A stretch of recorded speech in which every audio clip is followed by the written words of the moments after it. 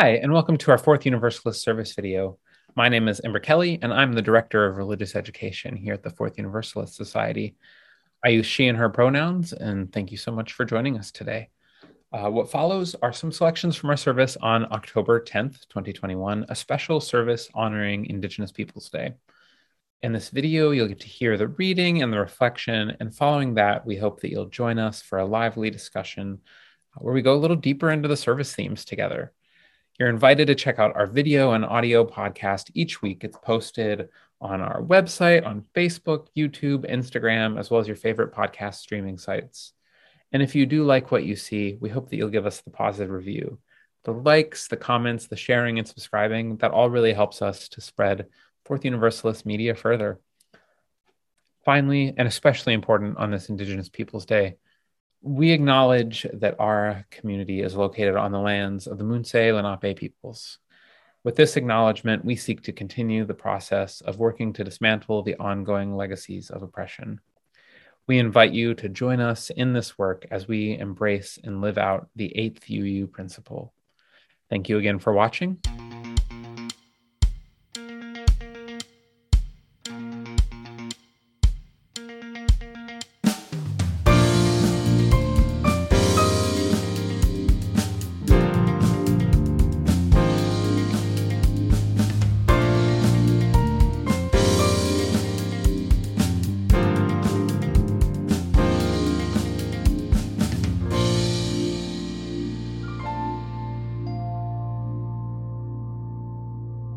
Our reading today comes to us from Joy Harjo, the first Native American to receive the honor of being the Poet Laureate in the United States.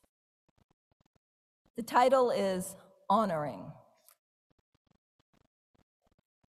Who sings to the plants that are grown for our plates? Are they gathered lovingly in arms or aprons? Or do they suffer the fate of the motor-driven whip of the monster reaper? No song at all, only the sound of money being stacked in the bank. Who stitched the seams in my clothes, one line after another? Was the room sweaty and dark with no hour to spare?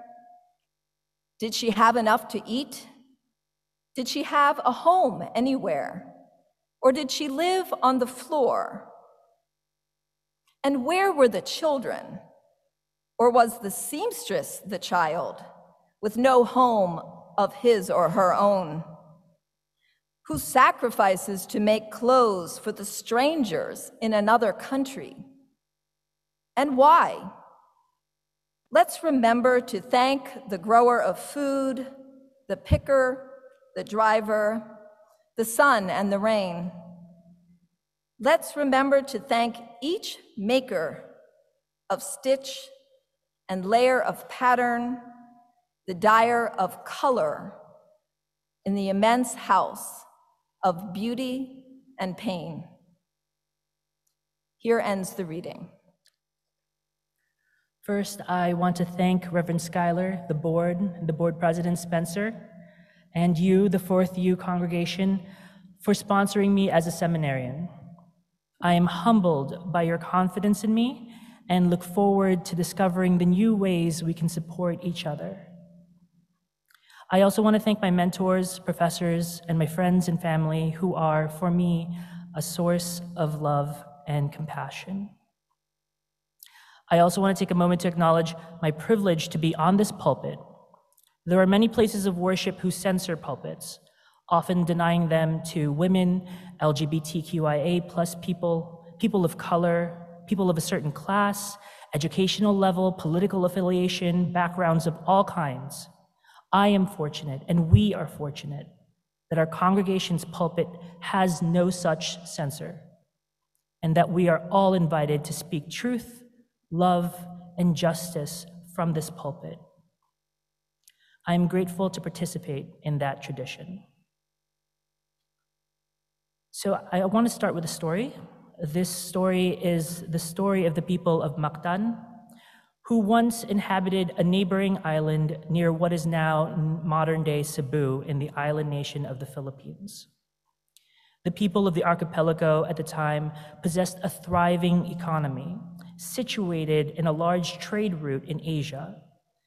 The influences from other parts of Asia were present in the culture and in an animism practice called batala, which is closely related to another spiritual practice that exists today called anito. The spiritual belief system revered ancestors that have passed and believed that the divine was in everything and that everything was in fact divine. The people of Mactan were led by a datu, which is equivalent to a chief named Si Lapu-Lapu. On April 27th, 1527, Ferdinand Magellan, in service to the Spanish Empire, led 60 heavily armored men and 30 warboats from the island now known as Cebu to the Mactan shores, but they were unable to land because of the coral that lined the coast of Mactan. Magellan, according to the oral tradition, offered not to attack if Datu Lapu-Lapu swore allegiance to the Spanish king. Datu Lapu-Lapu ignored his request. And that's when Magellan took his men on smaller boats and went to the shore to burn down their homes. Enraged by this act of aggression, Datu Lapu-Lapu had a defensive attack that killed many of Magellan's men and killed Magellan himself with a poisoned spear. Datu Lapu-Lapu didn't know it at the time, but he prevented the Spanish colonization of the Philippines by 44 years. Miguel Lopez de Legazpi, in service to the Spanish king, King Philip II, landed in Cebu and by force established the first Spanish colony in the Philippines. Soon after, Spanish soldiers, friars, conquered and homogenized indigenous populations through force.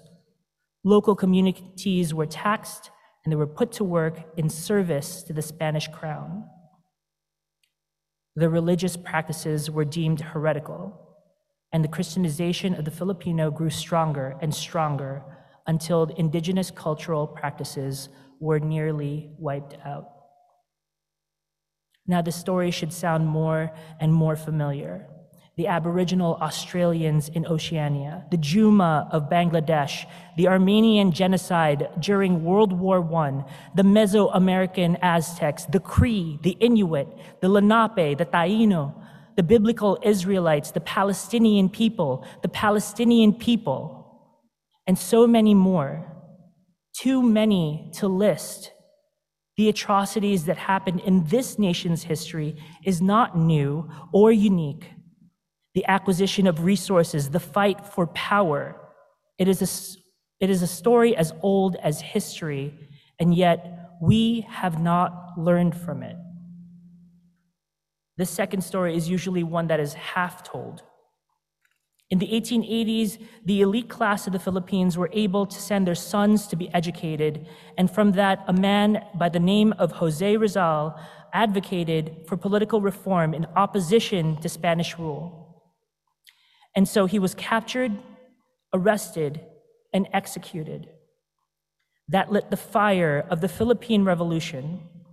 Organized revolts erupted everywhere until finally it led to a truce struck by Emilia Aguinaldo, leader of the rebel forces. During this time, the United States were at war with Spain. Admiral George Dewey called on Aguinaldo for help to secure the victory at the Battle of Manila Bay, assuring Aguinaldo that their intention was to liberate the Philippines from Spanish rule. Aguinaldo took the office of the president and with Filipino forces removed the last remaining Spanish commander. And this is usually where the story ends. June 12th is celebrated as Independence Day in the Philippines, and it notes the independence from Spain. The benevolent story of rescue of the United States. But today I want to take it further. Dewey took control of the city and would not allow Aguinaldo and his forces into the city. It became clear that the US never intended to support Aguinaldo's goal of independence. They were there to exercise control. This was the beginning of the Filipino-American War, known here as the Philippine Insurrection. 4,200 American soldiers were killed, and over 100,000 Filipino casualties were reported. However, estimates that include limited access to resources like healthcare and clean water places the total loss to be over 1 million Filipinos. Americans committed atrocities like rape, murder, torture, scorched earth campaigns, as well as placing Filipinos in concentration camps. These atrocities were racially motivated and even sparked outrage and anti-imperialist criticism here in the United States. Aguinaldo was captured in 1901 and appealed for Filipinos to accept U.S. sovereignty. U.S. sovereignty, an empire acting like a democracy. What resulted was a period of open trade from the Philippines, free of tariffs to the US market, displacing the Philippines of its resources, and in exchange for cooperation, independence and self-governance was dangled like a carrot on a stick in front of the working class Filipinos for decades, ever present but out of reach. This was used to manipulate the political and economic agendas set forth by the United States. American imperialism is a danger to all people. Indigenous people suffer the most from American imperialism because they continue to endure direct violence, discrimination, and oppression. Land is stolen and continues to be stolen to this day, with restructuring shrinking Native American reservations to build pipelines and for mining and for hydrofracking. Outside of the United States, aggressive militarism is a foundation for US imperialism. The military carry out operations to gain more control over the world. They force elected governments out of power, which are replaced by puppet regimes that will ensure US interests are protected. Justifications for these operations are usually disguised as human rights violations or perceived threats to national security. But these claims are often baseless and used as tools for justifying intervention in the affairs of other countries. 235 years since the United States' independence from Great Britain, and the American empire is still expanding, still displacing brown people and pushing them to the margins of society. And when the people of the United States displaces through imperialism show up at our southern borders for asylum, we deny them, often separating them from their families first in detention centers that are unfit for human habitation. The United States of America is a mafia run by plutocrats and oligarchs with corporate interests who holds capitalism as their highest value. And there is a cost to this. Human lives, indigenous lives, lives we are committed to protect and advocate for. So where are we in this equation? Our desire towards justice, love, and freedom must be what sustains us as a community. Our commitment to dismantling systems of white supremacy and injustice everywhere should bring us back to our home base, our shared goal we all possess to fight a common evil. In our Unitarian history, we were guided to justice-seeking impulses, and it originated from the inspiration drawn when one notable Palestinian Jew took on a Roman Empire. He sought to follow the prophetic duty of justice, divinely bestowed upon him by a higher power, deeply rooted in Jewish scriptures, echoed in the Abrahamic teachings, Christianity and Islam, always transforming rugged individualism into community. indifference into compassion, and most importantly, despair into hope. We must continue to be feminists in order to protect Indigenous lives. We must continue to be allies to our LGBTQIA siblings in order to protect Indigenous lives. We must be climate activists, environmentalists, advocates for healthcare, anti-racists in order to protect Indigenous lives. And we must also be anti-imperialists. Amen. Mabuhay kayo lahat, and blessed be. Just a reminder for today, the picnic is canceled at the park due to the weather, but we're happy to fellowship with you here in the sanctuary. Food is not permitted in the sanctuary, unfortunately, but if you're hungry or diabetic like me, please step out, have a snack. We won't close the doors on you. And you can always come back and we will be here for fellowship. And now our closing words today arrive to us through the first president of Bolivia to come from its indigenous population, Evo Morales. In a preface to Vijay Prashad's book, A History of the CIA, Coups and Assassinations, he writes, "Every day, we are reminded of the duty to continue our struggle against imperialism, against capitalism, and against colonialism. We must work together towards a world in which greater respect for the people and for Mother Earth is possible. In order to do this, it is essential for us to intervene so that the needs of the masses and the oppressed are put first. We have the conviction that we are the masses and that the masses, over time, will win." Today, the service today has ended, and so our service continues. Go in peace, return no evil with evil, but with the good that is in you, conquer evil. Mabuhay kayo lahat dyan sa Zoom, and blessed be. I am so excited after such interesting and challenging message to get to sit down with our sponsored seminarian, our guest speaker for today, Errol de los Santos. Errol, would you like to introduce yourself to those who maybe haven't gotten the chance to get to know you? Yeah, sure, Amber. My name is Errol de los Santos. And like Ember said, I'm a sponsored seminarian at 4th U, as a Fourth Universalist Society here in the city of New York. And I'm a first-year divinity student at Union Theological. And I also work at the Community Church of New York as their communications coordinator. And I live right here in Harlem. Yes, you are like a nice multi-church, spreading the love around the different congregations. Like we might as well just appoint you the representative of the whole New York cluster. I'm very churched.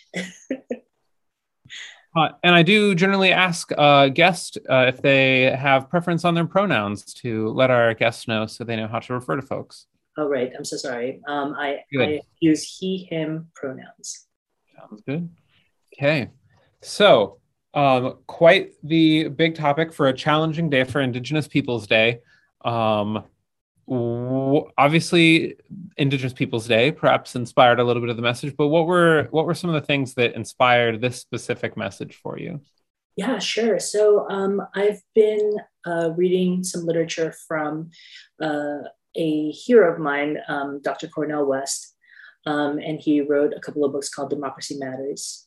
And he kind of expanded the idea of American imperialism and how it's touched so many places in the world, especially American imperialism. And as I'm looking back in the history of my own heritage, I find that American imperialism also affected the Philippines. And I am a first generation immigrant from the Philippines. My family came over here in 1992, 1993. And I felt this topic was very near to my heart, also to my family and my friends who lived in the Philippines. Definitely. So, I mean, drawing from your personal experiences, drawing from that as you were writing it, and it's one of the things that I really appreciated about the message. Are there any other books besides the one by Cornel West that you would that you drew from, or maybe that you recommend folks to check out as they think about imperialism? Yeah, sure. So Joy Harjo is the poet laureate of the United States, the first Native American to achieve that position. Um, Her poetry is very honest and it's very moving and draws from our own experience as being from the Muscogee Nation. Also, the Eva Morales quote that I used at the end of the closing words, that is from a preface from Vijay Prashad's book, History of the CIA, Coups and Assassinations. Very good book, very good read if you want to kind of expand your perspective on imperialism too. So those are the two books that I drew from in order to create the pieces of the service. I also encourage everyone to read Dr. Cornel West's book, Democracy Matters. That's a very good book. Most definitely. That's some solid recommendations there. I've heard lots of good about Vijay's books. I know one that was impactful for me in thinking about imperialism and tying it to the new colonialism, neo-colonialism, was Kwame Nkrumah, Yes. and as well as some other, especially African theorists and activists and leaders, really thinking about that. But if you mentioned Evo Morales, and there's lots of folks in Latin and South America writing and experiencing a lot to do with American imperialism. That's right. That's right. And these are very strong messages of liberation. So if you are into that type of theology or incorporating that theology in your own life, you can draw inspiration from these. And also, if you want to restore your commitments to protecting others and advocating for others, these are also very good books for that. Right. I know with moving to Vietnam, with interacting a lot with the work of Ho Chi Minh, he has the quote that if you do not side on the side of colonial people, then what kind of revolution are you waging? And that one is one that I often come back to anytime that I'm thinking about like any sort of activism. I'm thinking, does this prioritize the experiences and the lives and the realities of Indigenous folks? I agree.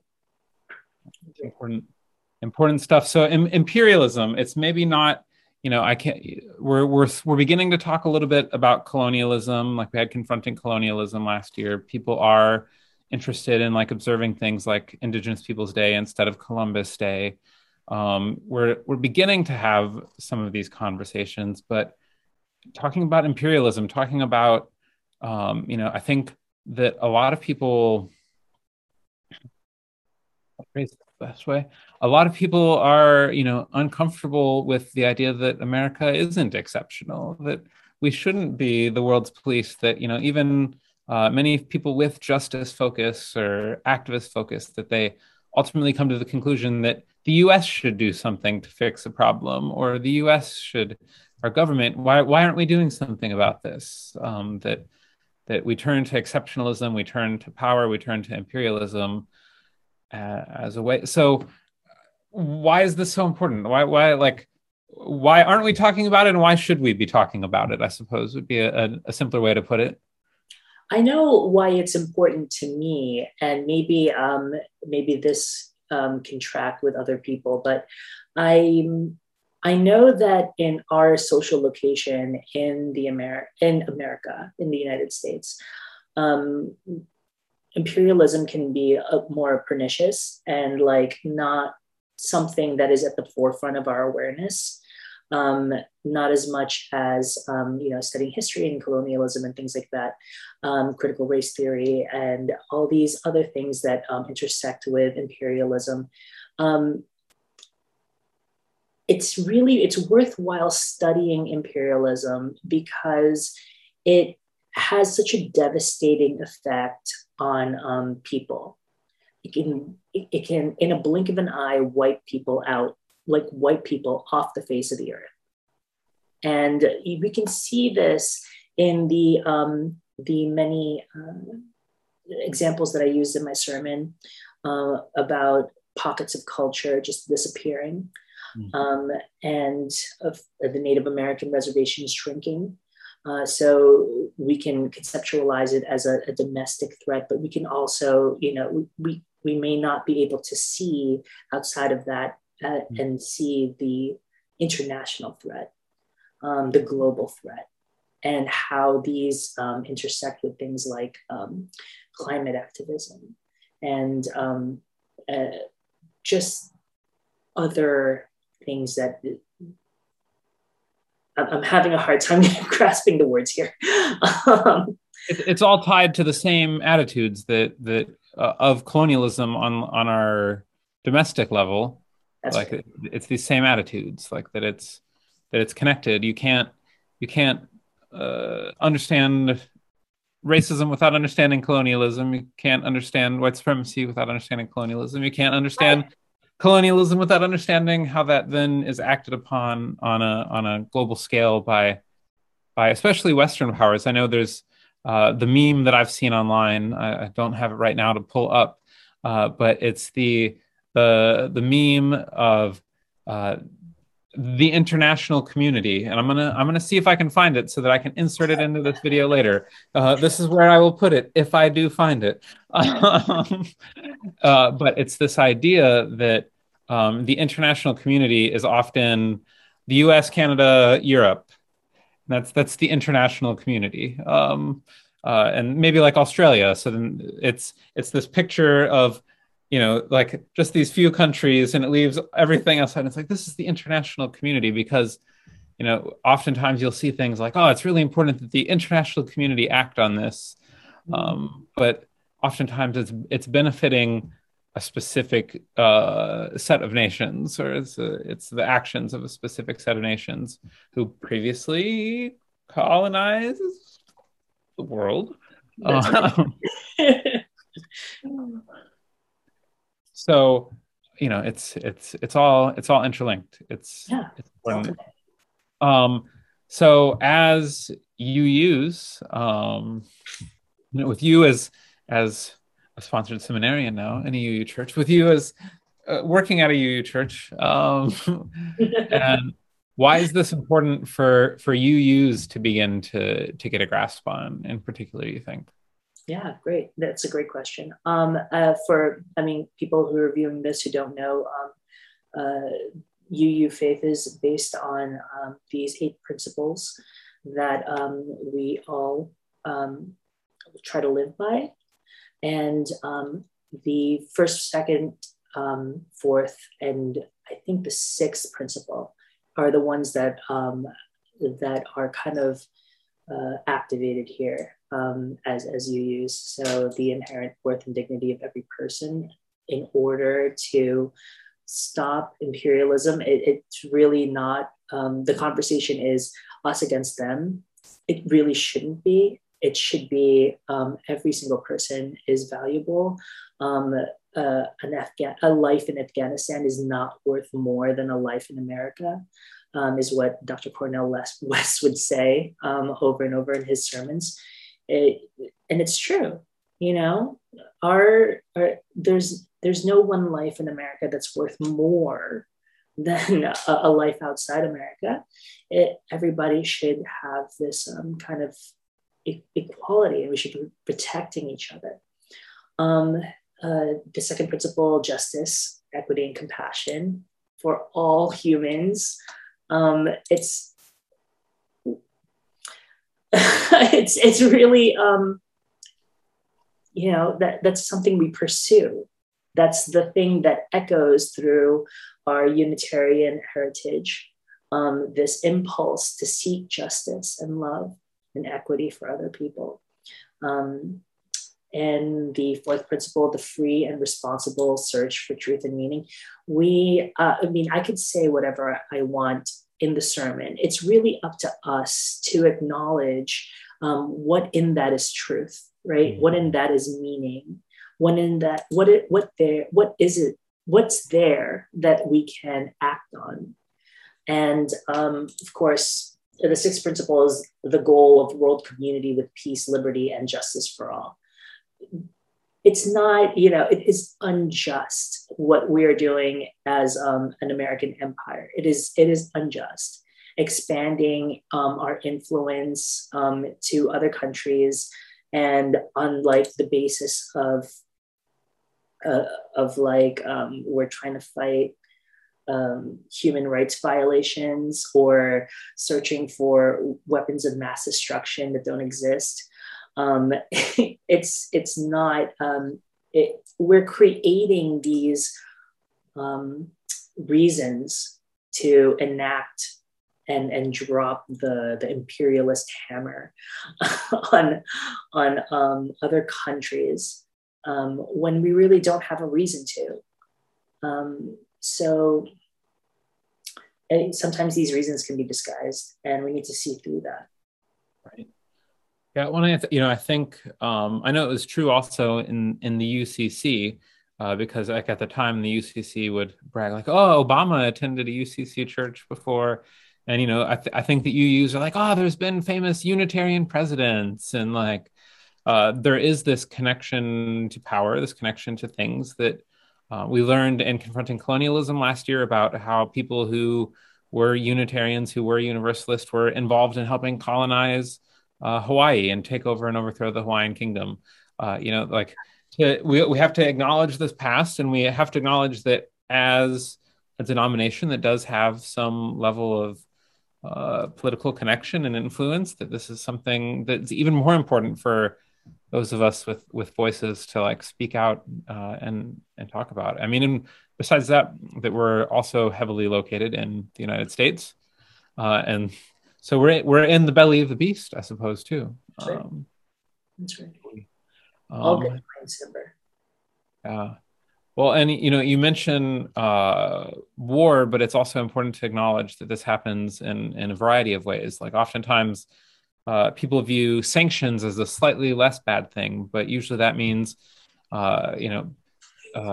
huge economic consequences. Like we talk suddenly with COVID, Americans are understanding the supply line a little bit more and realizing that like if something breaks down, there starts to not be instant access to these things that we have grown used to having right away. And sanctions do that on a much larger scale, or things like on a cultural level of imperialism that like, American media is just kind of spread everywhere, and the news is accepted as the most impartial news. And are there other things that you would connect to imperialism that you think are important for people to be thinking about?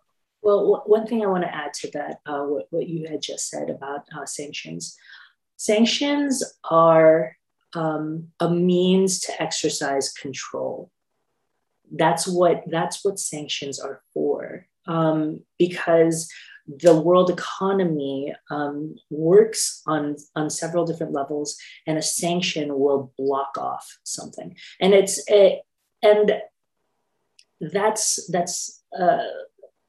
so impactful, especially for nations that are like developing and trying to create their own economic, they're trying to like build up their economy. I know that in the history of the Philippines, when the United States took control of the Philippines, they made it so that the Philippine trade would only happen between the Philippines and the United States, which locked them out of the Chinese markets and things like that. And so that was the only way that created like an independence a dependence on each other. A dependence on each other that was economic, and imagine if they had restricted that relationship. The Philippines would have suffered, and the middle class would start to collapse. So that was just an add-on to your comment.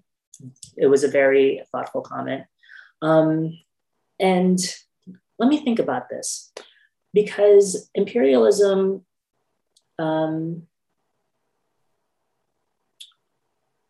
It touches everything.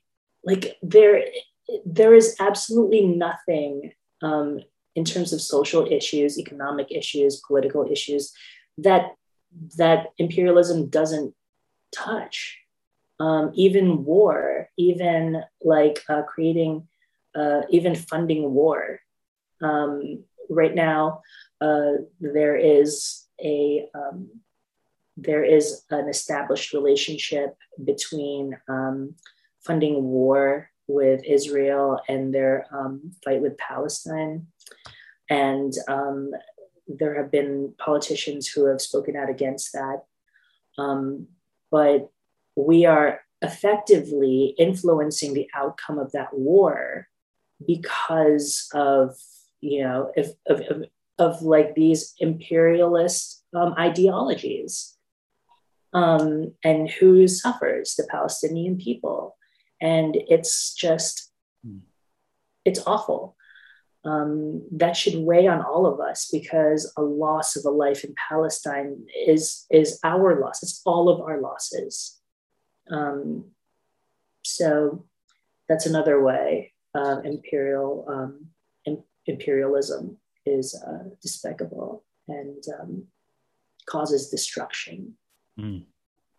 Right, and remembering that these are real lives, like that these are it's real pain in real people's lives that's being caused. Yes. Yeah. I have a feeling that, you know, you and I could probably literally take this conversation for another hour.